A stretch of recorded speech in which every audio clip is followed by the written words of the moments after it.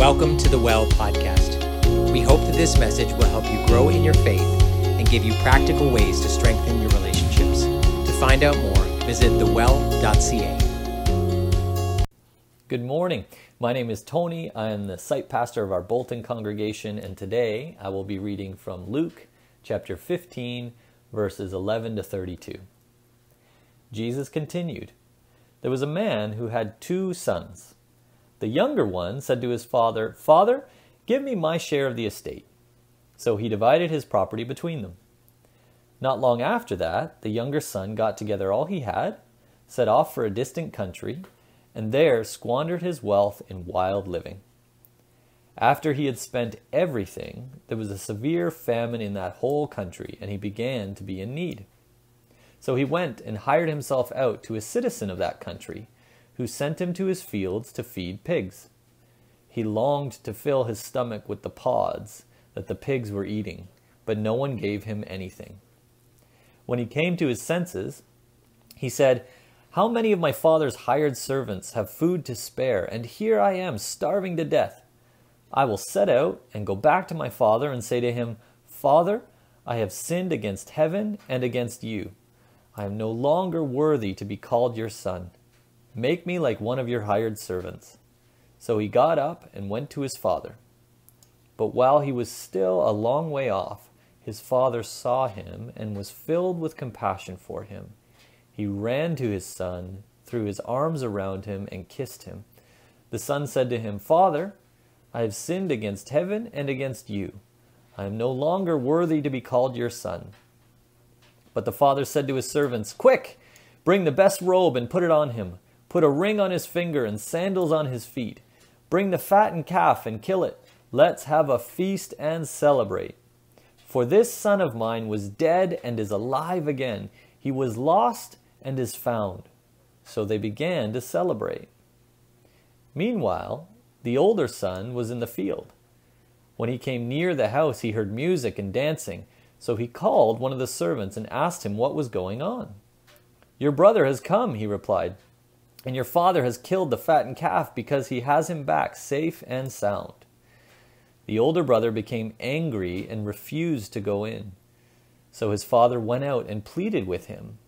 But he answered his father, 'Look, all these years I've been slaving for you and never disobeyed your orders, yet you never gave me even a young goat so I could celebrate with my friends.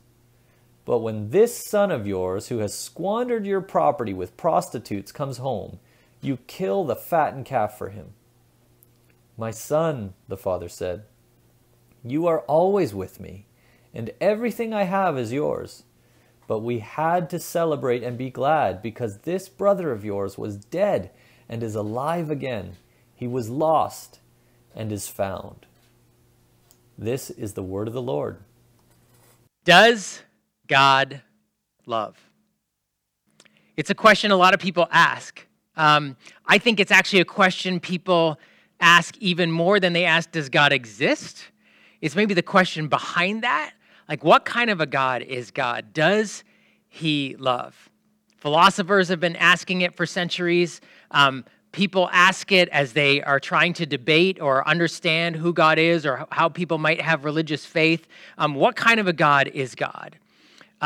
And does he love? Because if he's God who has ultimate power and authority, presumably over all things, we want to know that he's good and that he's loving.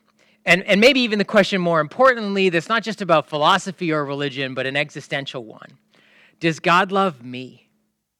Like, is his posture or his face towards me or his actions towards me going to be loving? Is God loving, and does he love me?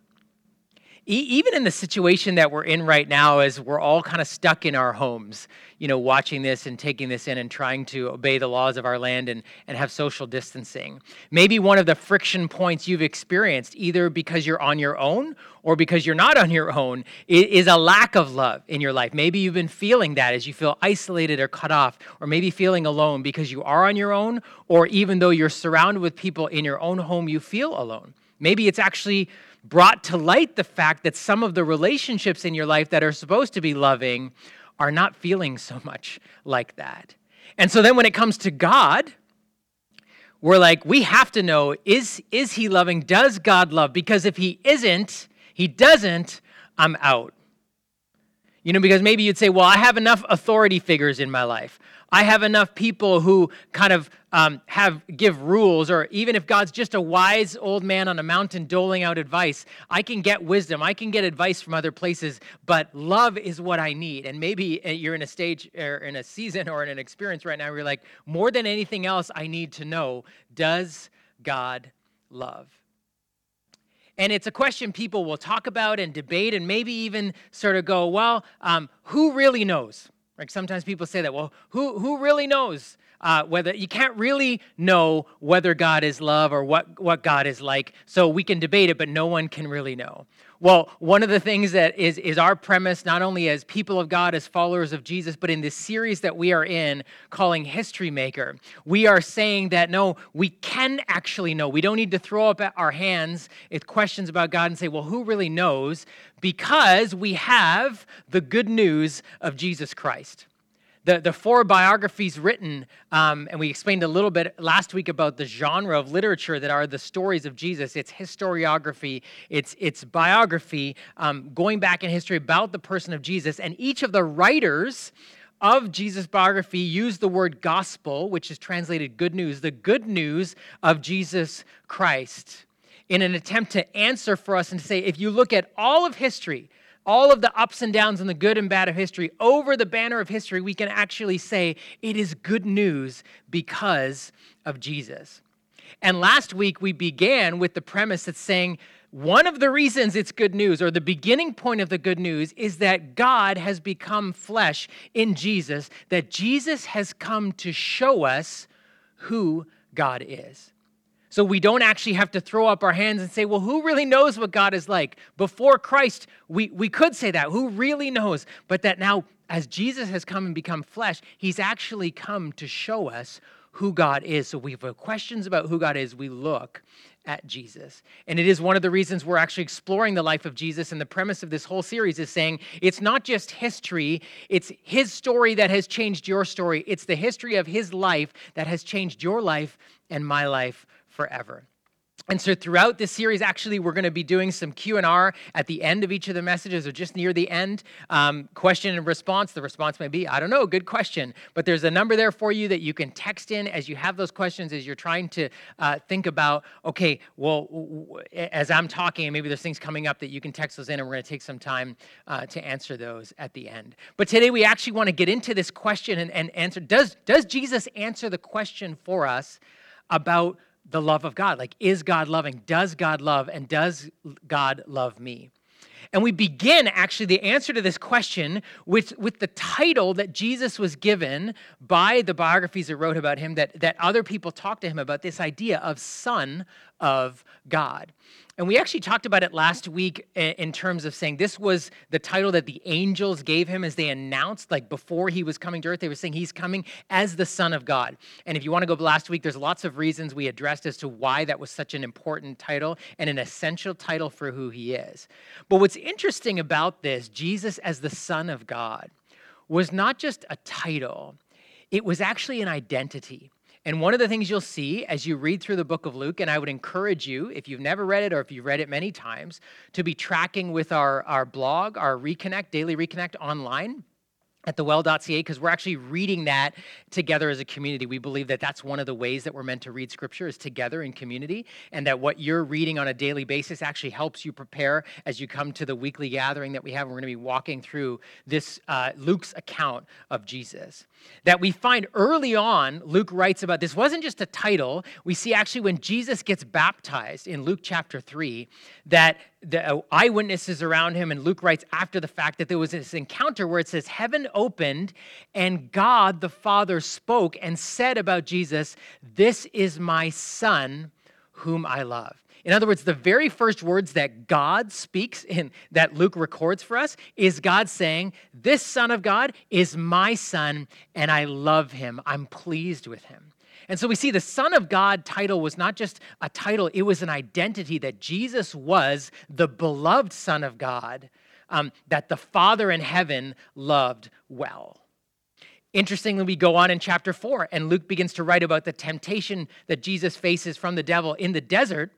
And one of the repeated sort of things that the devil is poking at, which is what he does when he tempts us, he pokes again and again over something, is if you're the Son of God, if you're the Son of God, if you're the Son of God. So there's this repeated kind of focus on Jesus, not just title, but identity as the Son of God. You know, chapter 3 is God saying, you are my son, I love you.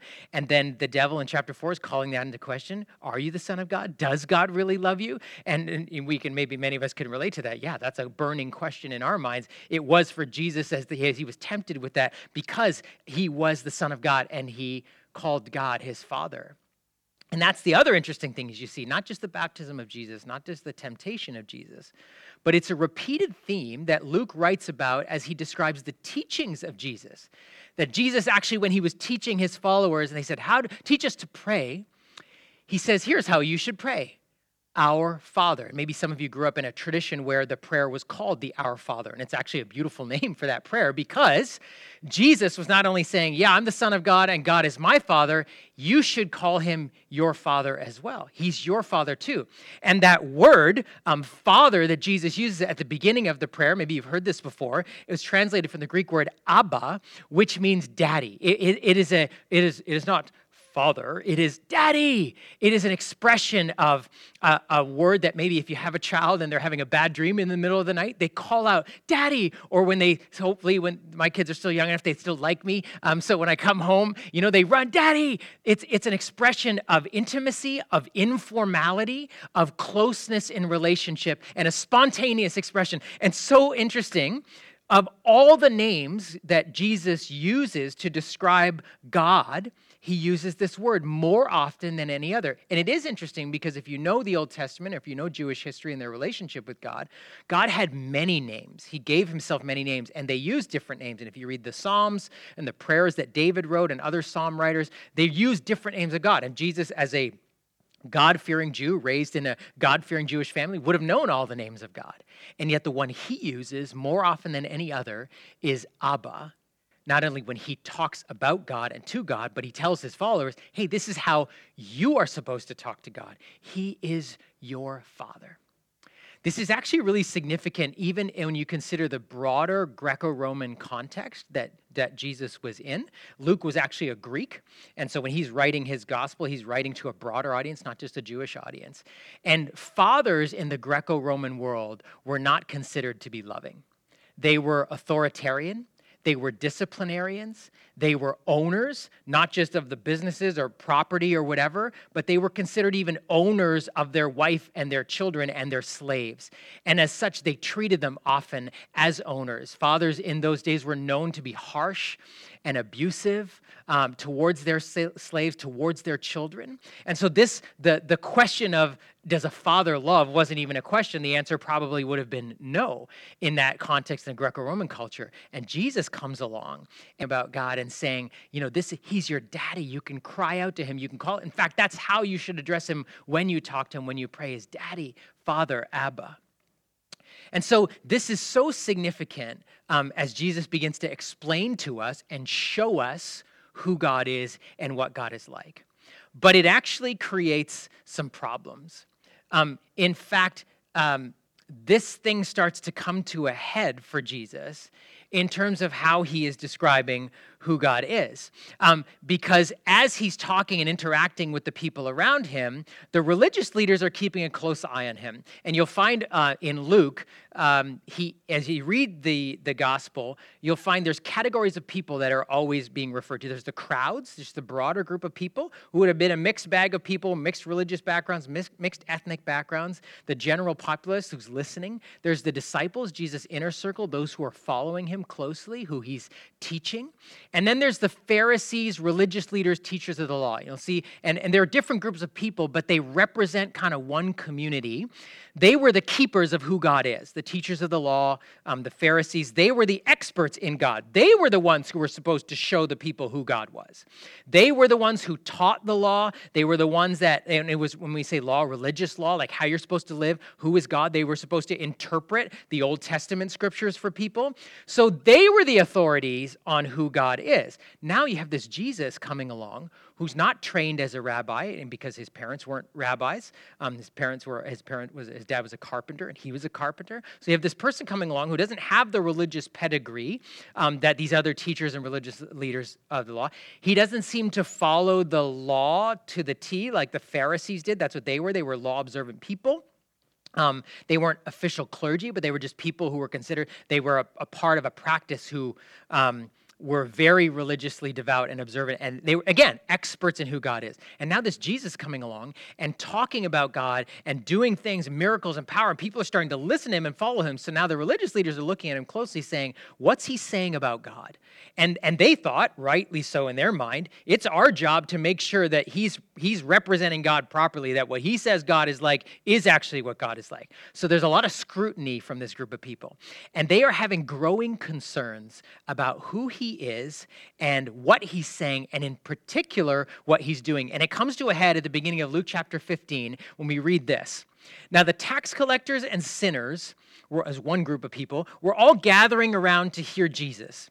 But the Pharisees and the teachers of the law muttered, "This man welcomes sinners and eats with them." Now, a couple things you have to understand in here. These two groups of people that Jesus is interacting with. One of the groups is what's called the tax collectors and sinners. And you'll find this as a repeated theme in Luke. Even though they were different people, he groups them together. And the reason he groups them together is the tax collectors were considered the scum of society. And the reason is they were Jewish people who had been enlisted by Rome to collect taxes from their own people. And this wasn't like you think the CRA takes their pound of flesh. These were 90 to 95% taxation that Rome took from them, like basically to keep them completely poor and under their thumb, and to build the Roman Empire and the Roman roads and the Roman army, which oppressed them. And so it was so brutal that the taxes they gave was to a military that oppressed them and took their land from them. What was even worse, though, was that their own people, Jewish people, had the job of collecting taxes. And it wasn't like, sorry, guys, I got to do this. They skimmed off the top. They took more than they needed, so they were wealthy. They were profiting off the backs of their own people, empowered by a brutal empire. And so they were hated, and not just hated by everybody. The religious people were like, these people don't belong to, they're sinners. What they are doing is against God, because if you were against your own people and like helping the empire that was oppressing your political system and your government and your military and your people and land, well, you were an enemy of God. And so the religious people said the tax collectors are the worst, and then the sinners would have included prostitutes and everybody else that they thought was unholy and cut off by God. The problem was this group of people constantly seemed to be around Jesus and listening to him and coming close to him. And even worse, they said, this man welcomes sinners and eats with them. Now, they're talking about something really important that at first glance we go, well, what does this have to do with whether God is loving or not? But it's so important. They say here, this man welcomes sinners and eats with them. And they're talking about two sides of the same coin. See, the table in Near Eastern culture in first century was probably the most important element of governing life, other than religious life in the temple, was the table. It was where you ate with people. And you're saying, of course, no, but there was no drive-thrus and people eating outside of their homes or whatever. You ate in your home, and you ate around a table with everybody in your family. Often people lived in the same home or in the same compound, extended relatives, multiple people. And so at the dinner table, the meal table every evening was your family. And that's how you expressed love. It's how you showed honor. And in fact, who you had at your table and who you invited in either increased your honor or decreased your honor. And you always wanted more honor. So you would always only want people at your table that were your family, because you had an obligation to care for each other and say, hey, blood relatives, and people who were honorable. It was a big thing if somebody honorable came to your home and you hosted them, because that meant your honor stock went up. And so you wanted honorable people at your table, and you wanted to be invited to important people's houses. If you were hosted by somebody important, that meant your honor stock went up too. And the Pharisees and religious leaders saying there is something drastically wrong with this man, Jesus, because he welcomes them. In other words, he invites them in. Now, Jesus, we know, didn't have one place where he lived, but wherever he was the host of someone's home, he would invite these people and he would let them in. And he goes and eats with them. In other words, he says yes to their invitations to be invited into their table. And this was a huge issue for them because at the table was not just the exchange of food and not just the exchange of sort of cordiality, but like acceptance, love, and actually a deep, intimate connection of relationship. When you eat with someone, when you break bread with someone, and some of you are from cultures where you know this is true. You don't close a business deal. You don't, do anything without actually having a meal together. Well, this was how it all worked then. And it prompted what one Lucan scholar, New Testament scholar, Joel Green, puts it this way. He says, Jesus thus behaves towards these outsiders, these unclean, contemptible persons of ignoble status, that's how they were seen, as though they were acceptable, as though they were his own kin. Do you get that? That this is the reason the Pharisees had such an issue with what he was doing was because this is actually like family. This is what you're saying they are. And Jesus, by doing that, was actually saying, if I represent God, by how I'm talking about who we're doing, and I eat with you, not only am I accepting you, God is accepting you. And the Pharisees and the religious leaders could not accept it. They said, this is a problem. And it says they were grumbling and complaining against him. How could he do this? Because basically what he was saying was, these people are accepted by me, and therefore they are accepted by God, which means they are your family too. Right? He's saying to the religious leaders and the Pharisees, hey, you are the people who claim you're close to God. Well, I know God as Father, and as I'm eating meals with them, I am accepting them as my own kin, as my own family, just as God does, which means that's what you need to do. And in them, they were like, no way. You cannot eat with them. You can't do this. You're extending an invitation of family, of intimacy. You are inviting them in to the household, to the family of God. And there's no way God would do that. And so they're grumbling about it. And it gets to this point in chapter 15 where this happens. It's the very first two verses in chapter 15. So you have to see then everything else that Jesus says in the rest of chapter 15 as a response to this. And in response to this, Jesus tells three stories. And the stories all have the same pattern. They're all different, each of them. Lost, found, party. Now, they're all what we would call parables. In other words, they're fictitious stories, but they were told to explain truth. Okay, so there were stories that weren't real to try to explain to people things that were real. Okay, and so they were called parables. And the three stories follow this pattern of the lost, found, party. And Jesus begins first with the story, maybe you're familiar with it, of a shepherd who has 100 sheep. What if you lost one out of 100? And he says, it was almost a rhetorical question. Wouldn't the shepherd go and find the one that was lost and bring him home? And when he brings the sheep home, wouldn't he call his friends and say, come on, let's have a party and rejoice. I got this. 1 out of 100, still valuable. Obviously, probably a wealthy person because the average person would maybe own 10 to 15 sheep. So this is a wealthy person, but still, you'd go get it. And they'd be like, yeah, you would. He says, that's how heaven, you'll read that in the text, heaven rejoices every time that happens. And he brings heaven, in other words, God sees this and celebrates. God's part of the party. And he said, that's how God's like when sinners come home. God rejoices. One out of 100 sheep. And he says, well, what if a woman, imagine a woman lost, she had 10 coins and she lost one. In other words, she had 10 coins. In other words, that's all she had.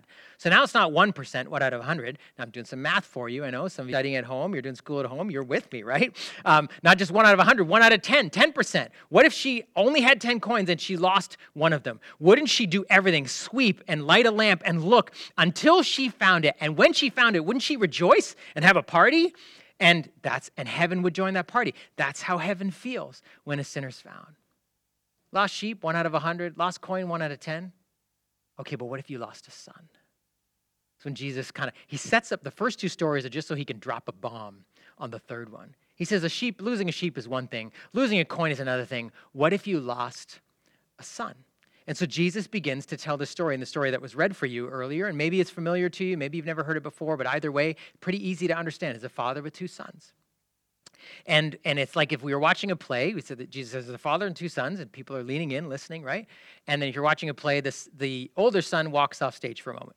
And so we're just thinking about the younger son. And so the younger son comes to his father, it says, Jesus says the story, and says to his father, listen, I want my share of the inheritance. Now, it wouldn't have been a 50% share. The older brother would have gotten more of it. But he would have, if the guy owned land, he was a wealthy landowner, those were wealthier people in society, he's asking for his share. Now, this was an offensive thing even to ask, because it's not like all of it was in liquid assets. It all would have been in the farm and in the land and whatever, and the livestock and everything like that, people he rented the land to and all of that. So it wouldn't have been liquid. And so he would only have gotten his share when the father died. And so he's essentially coming to the father and saying, I don't want to wait around till you're dead to get the stuff that I want. I'm actually more interested in you than in your things than you. So can you give them to me? So it's such a shameful thing for the son to ask. And in an honor-shame culture like this, he would have been slapped, maybe even killed. And we don't understand that at all in Western culture, but we hear about things like honor killings or whatever, which obviously are wrong, but they come from the idea of saying the worst thing you can do is publicly shame your parents and your parents' name. Some of you grew up in homes like, whatever you do, don't screw up the family name, right? You had to make sure that the image of the family was intact. And this was a culture that they were in. And this, if you were a wealthy landowner, you probably had other relatives that lived on that land that you hired or whatever that was part of that worked for you. And so this would have been a kind of a publicly known thing. So shameful for the son to ask, dishonorable, but he clearly was shameless and just asked. But the father says yes, which is crazy to think about. He was actually willing, he would mean he would have had to sell off some of his land and liquidate the assets and give it to his son, who then leaves. So such an act of dishonor that the son even asks. It's shameful, but he's shameless. The shame actually gets turned on the father. That the father would even do this is actually an embarrassment to him. The son is embarrassing him. And then by the fact that he leaves. And Jesus says the son goes off and spends his money on wild living. And we don't know the details of it. Apparently the older brother did. That seems to be what older siblings do. They know what the younger ones are doing. But basically we find Jesus says the guy makes a bunch of bad choices, blows all his money, and then he hits some bad circumstances. There's a famine in the land, and he has no more money. He has nothing to eat. So he ends up feeding the pigs, which for a Jewish person would have been so dishonoring. And the lowest of the low, because they were considered unclean animals. I don't know if they hadn't discovered bacon yet or whatever, but that wasn't a thing.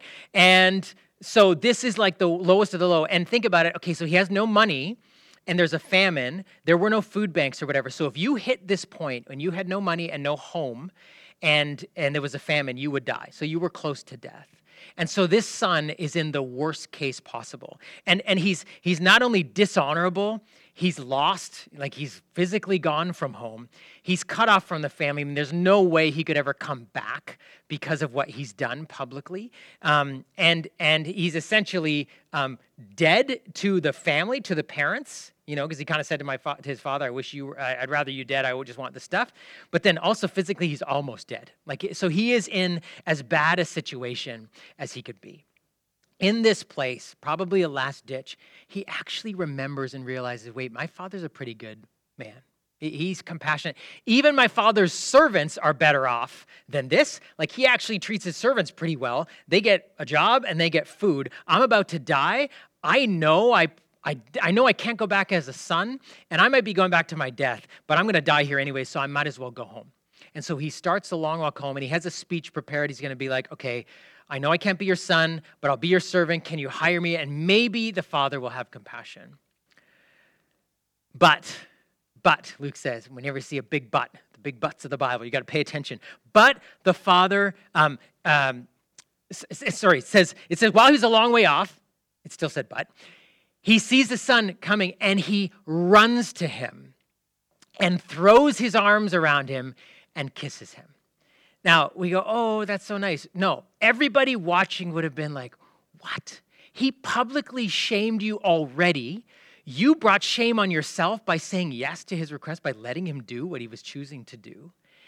And now you see him. You should be sending somebody out to kill him. But you are running to him, which a self-respecting, wealthy person never ran. I guess they just paid people to run for them or whatever. But it wasn't a thing you did because they wore long robes. So you would have had to, and you don't show your bare legs. That's what he would have been doing. Running, throws his arms around the son and starts kissing him.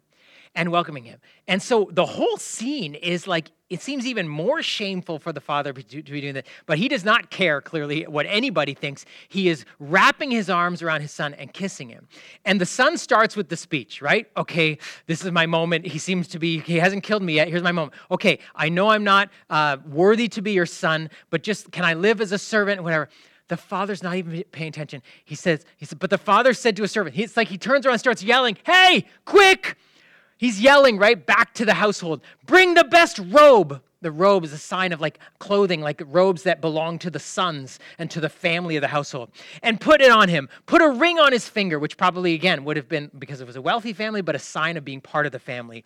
And sandals on his feet. Bring the fattened calf and kill it. The fattened calf was something that you kept and made fat or whatever, probably could feed a few hundred people, and was for honored guests. You kept it because in case anyone dropped in you weren't expecting or whatever, which is what happened, you wanted to show them. Remember, you brought honor on yourself by who you brought into your home, and they brought honor to you by choosing. He says, bring the fat. I know what that fattened calf was for. I know what that party's for. It's for now. Let's have a feast and celebrate, for this son of mine was dead and is alive again. He was lost and is found.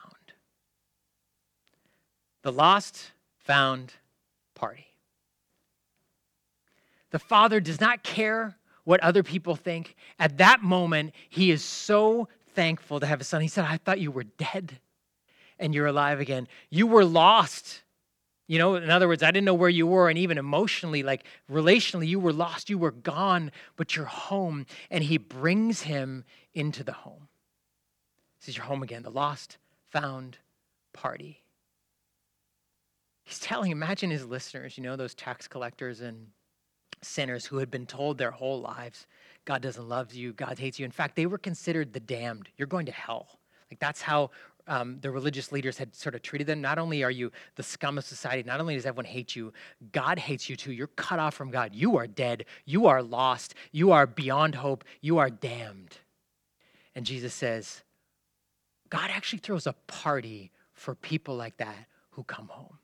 God's actually longing for people like that to come home. When he sees people like that turn to him, which you hear the word repent that was used a couple of times, and next week we're going to talk about really what that means, but it essentially means turning around. He says when he sees people turning towards him, he runs to them and embraces them and kisses them and screams back at the house, they're home. They're back. Let's have a party. This is a son. This is a daughter. They were lost, but now they're found. This is how my Father treats you. You are family. You are brought in to the household. Many of us need to hear this, right? Some of us actually don't, maybe realizing some of the unsettled feeling we have in our lives, even though we have everything around us, we still inside feel far from home. We still inside struggle to know, am I good enough? Am I loved? We struggle with looking at what we've done or decisions were made or who we are on the inside, and we can't even accept ourselves. And we have a hard time imagining that God would, more than just like, this isn't God tolerating, saying, okay, you're pardoned. I'll let it go. This isn't God bringing you in by the skin of your teeth.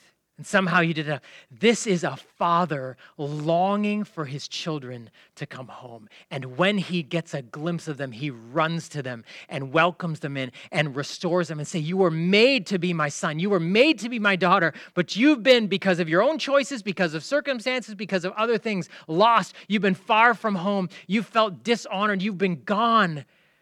And I've been longing to bring you home. Jesus says that's what kind of a father God is.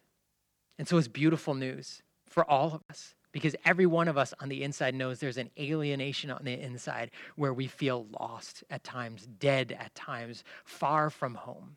Whether because the combination of things we've done or the circumstances. Even if you say, no, I grew up in a family that loved me, I have love in my life, I have good friends or whatever, still there is this ache, this longing inside us to be accepted, to be loved, so, we're always wondering, how are people responding to me? Do they still love me? Do they still, I did this, how? We need a picture of a God who runs to us and says, you've made a mess of your life, and I've seen it all, but you're home, and I'm throwing a party. The lost, found party. But it's interesting. The story is not just about the one son. It's not one out of two that's lost. It's actually both sons. Both sons who were dishonorable, lost, cut off, and dead. It's easy to see it in the first son, the younger son, because of what he did in the story we just described. But Jesus' story goes on.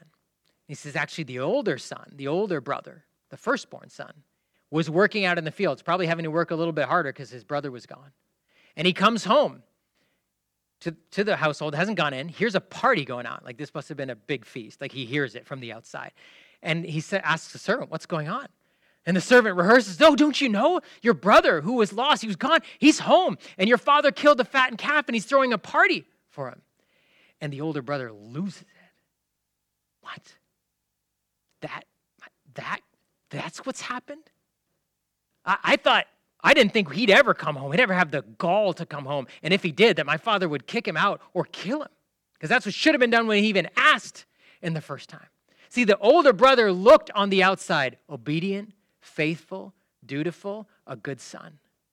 But in this moment, Jesus said, no, actually, there's more stuff coming out because the father goes out to the older brother and says, hey, come in. The older brother says, no way.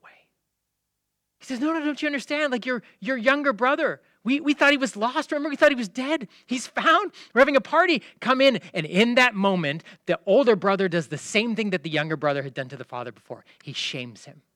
He says, forget it. I'm not coming in. It's actually a picture of dishonor as the older son. And he says, you know what? I've slaved for you all these years. We realize, no, he actually doesn't see himself as a son, right? He doesn't even call the father. The younger son, when he came home, said father. The older brother just says, he just doesn't even address him as father. And then he doesn't even address him as his brother. He says, that son of yours, this son of yours did these things. I've slaved for you. Realize actually, like, both sons were in this place of being lost. One looked like it on the outside, but the other one sort of on the inside. You could tell something was not right. This was the not having. And here's the interesting thing. By refusing to love his brother, he actually cut himself off from the Father's love. This is the key. He wasn't just refusing to come in and saying, I'm not accepting him. In the end, the story ends with the picture of the younger son who had shamed the father and left, being invited home and being inside. The older brother who had looked like he'd done everything right was still outside, not in. And the father twice bears the shame of his sons. He first lets the younger son disrespect him by asking for anything and like living a mess of a life. And then he lets the older son disrespect him by refusing to come in. And he doesn't slap him or kill him. He says, no, please. He pleads with him. He allows shame to come on himself again because of his love for his other son. The love of the father shines through in the face of two sons, both sons who were dishonoring and lost and cut off and dead. And he's pleading with the older brother to come in. But here's the thing, by refusing to love his brother, he was actually cutting himself off from the Father's love. He was not inside. He was not at the table. He was not sharing the Father's good things and experiencing the Father's love because he refused to accept that his younger brother could also be at the same table, experiencing the same love, sharing the same thing, and being his brother still.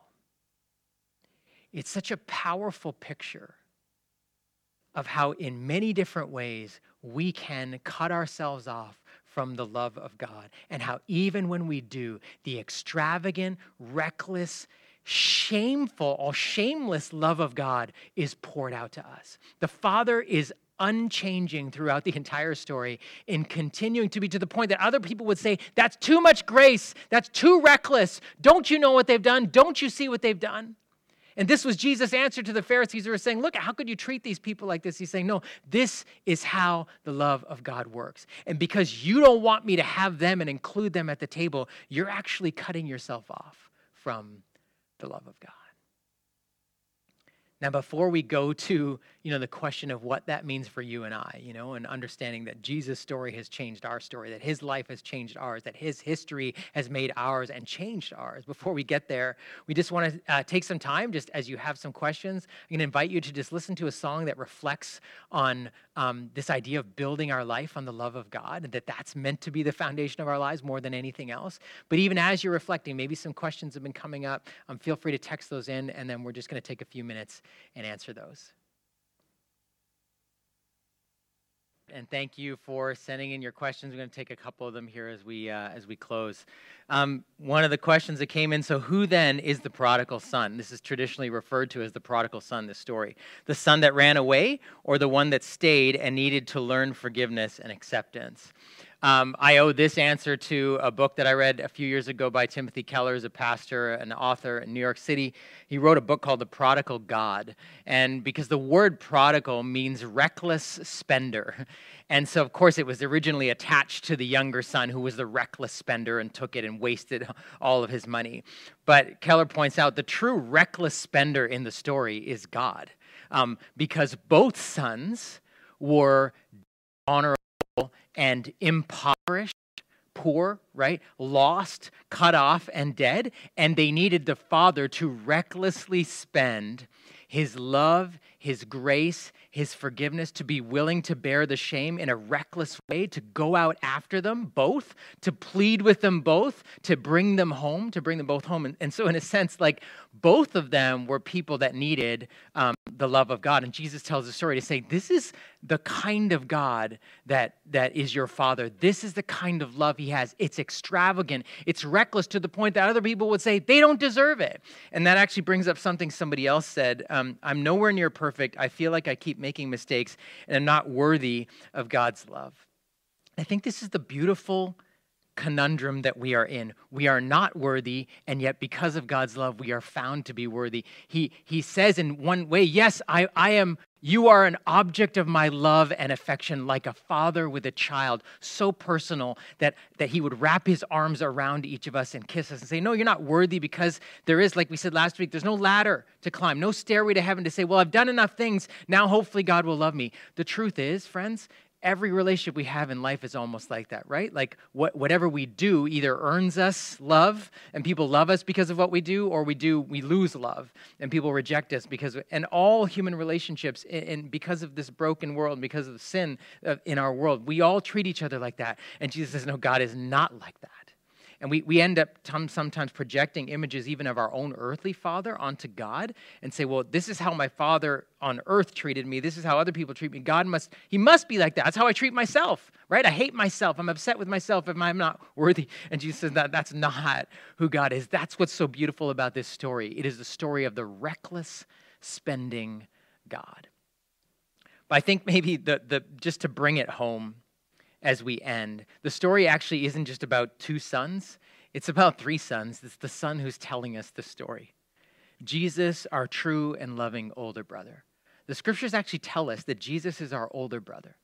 In the story that Jesus told about the two sons, the older brother was angry, judgmental, bitter, unforgiving, and refused to even participate in the celebration of the son, his younger brother. Wouldn't even call the father, or the son, right? Like his own brother. He said he doesn't even call his father, and doesn't even call the younger son his brother. But Jesus, our true elder brother, left his home in heaven, left all the comforts of being God to come into our world, to come after us, to bring us home. This isn't just a story of a father waiting for a son to return. It is a story of a son going out, a true, loving, good elder brother, not going out to punish us as shameful younger siblings, but to bring us home and saying, God's not counting your sins against you. Come home. You don't need to be a servant. You don't need to slave your way back into the family. You can never lose your identity as a son and daughter of God. Come home. And that is the beauty of Jesus, our true and loving older brother, by what he said, by what he did, by how he gave up his life on the cross, which we're going to talk about next week. All of this is who Jesus is, our perfect, true, loving elder brother who shows us once and for all, this is what the love of God is like. And so that leaves us in a few places. For some of us, if this is your story too, this is the whole premise of this thing. It's not just his story, it's our story too. Some of us, we need to come home. You need to come home. Maybe you realize today for the first time that God isn't waiting for you to earn your way back, that he doesn't treat you as a slave or a servant, but a beloved daughter, a beloved son, that he longs to come home to the place where you were made to be, at his table, in his family, sharing his life and his love, and with his community of other children, and that it's time for you to come home. And if that's you, you can do that right now, even where you're sitting. You can just turn to him in your hearts and say, God, I need to come home. It's time. I've been thinking this whole time I need to earn my way back to you, but I'm actually listening and paying attention to what Jesus is saying. He's my good older brother. He's telling me to come home, that you're not counting my sins against me, that I can come home, that I can turn around, that I can leave the life that I've made a mess of, right? And we all have in different ways. Some of it's very visible, like some of us say, oh yeah, younger brother, it's very obvious the mess I've made. Others of us are like older brothers. The mess is inside. It looks good on the outside, but the inside's a mess. And both of us, older brothers, older daughters, younger daughters, need to come home. And so you can pray that prayer right now because of Jesus and just say, God, I want to come home. Thank you for your son, Jesus, what he's done for me, that he is bringing me home, that he's saying you're not counting my sins against me, that I can come home, that I can turn around. That's what repentance means, and come home. Others of us, maybe we need to go find, right? That's partly why Jesus was telling the story to the Pharisees and religious leaders, saying, oh, you know so much about God. Why don't you care about people who are lost? Why don't you care that there are people out there who think that God is angry with them and counting their sins against them and has rejected them and has damned them? Don't you care? Go find them. This was the whole thing. The older brother needed to be someone who had compassion and was rejoicing in the party of people coming home. And so some of us need to say, who else needs to know this in my life? I've been keeping this to myself. Yeah, I know this is the love of God for me, but I don't care about the fact that like other people don't know that that's what God is like. Some of us need to go find. And then others of us need to join the party. And by that, I mean to let go of anger, bitterness, and judgment. Some of us, because we're like this towards other people, maybe towards other brothers and sisters in the body of Christ, we don't realize that in judging them and being angry towards them and not forgiving them, we've actually cut ourselves off from the love of God. And that maybe the emptiness we feel, the distance we feel from God is because we have rejected. We're saying, no, I'm not sharing a table with that person. Maybe there's people whom you said, I'm never going to their place again, or I'm never going to have them over, or you couldn't even imagine having a meal with them because of how upset you are with them or because of the rift between you. And it's time to join the party. It's time to actually come to the table together. And so maybe God has even put someone on your heart that you need to go out and say, I need to make this right with you. I need to confess I'm wrong. I need to ask for your forgiveness. I need to forgive you. I need to bring you home too. I trust that this morning has been a reminder, a beautiful reminder, maybe for some of you for the first time or just new in a fresh way, that this forever we know the answer to the question, does God love me? Yes, he is running towards me. He is longing for me to come home. He is welcoming me home. He has given me a place in his family at the table. If some of you prayed that to him for the first time to come home, we want you to let you know. We would just say, even if you're new here, but if you prayed this for the first time, just reach out on the well.ca and the contact page and just send us a note saying, hey, I want to know more, or yes, I actually made a decision this weekend to come home. What do I do now? Or if you're just new and you're trying to figure out this whole faith thing, or you are a follower of Jesus, but you're new to the well, we'd love you to find out that way and just log in.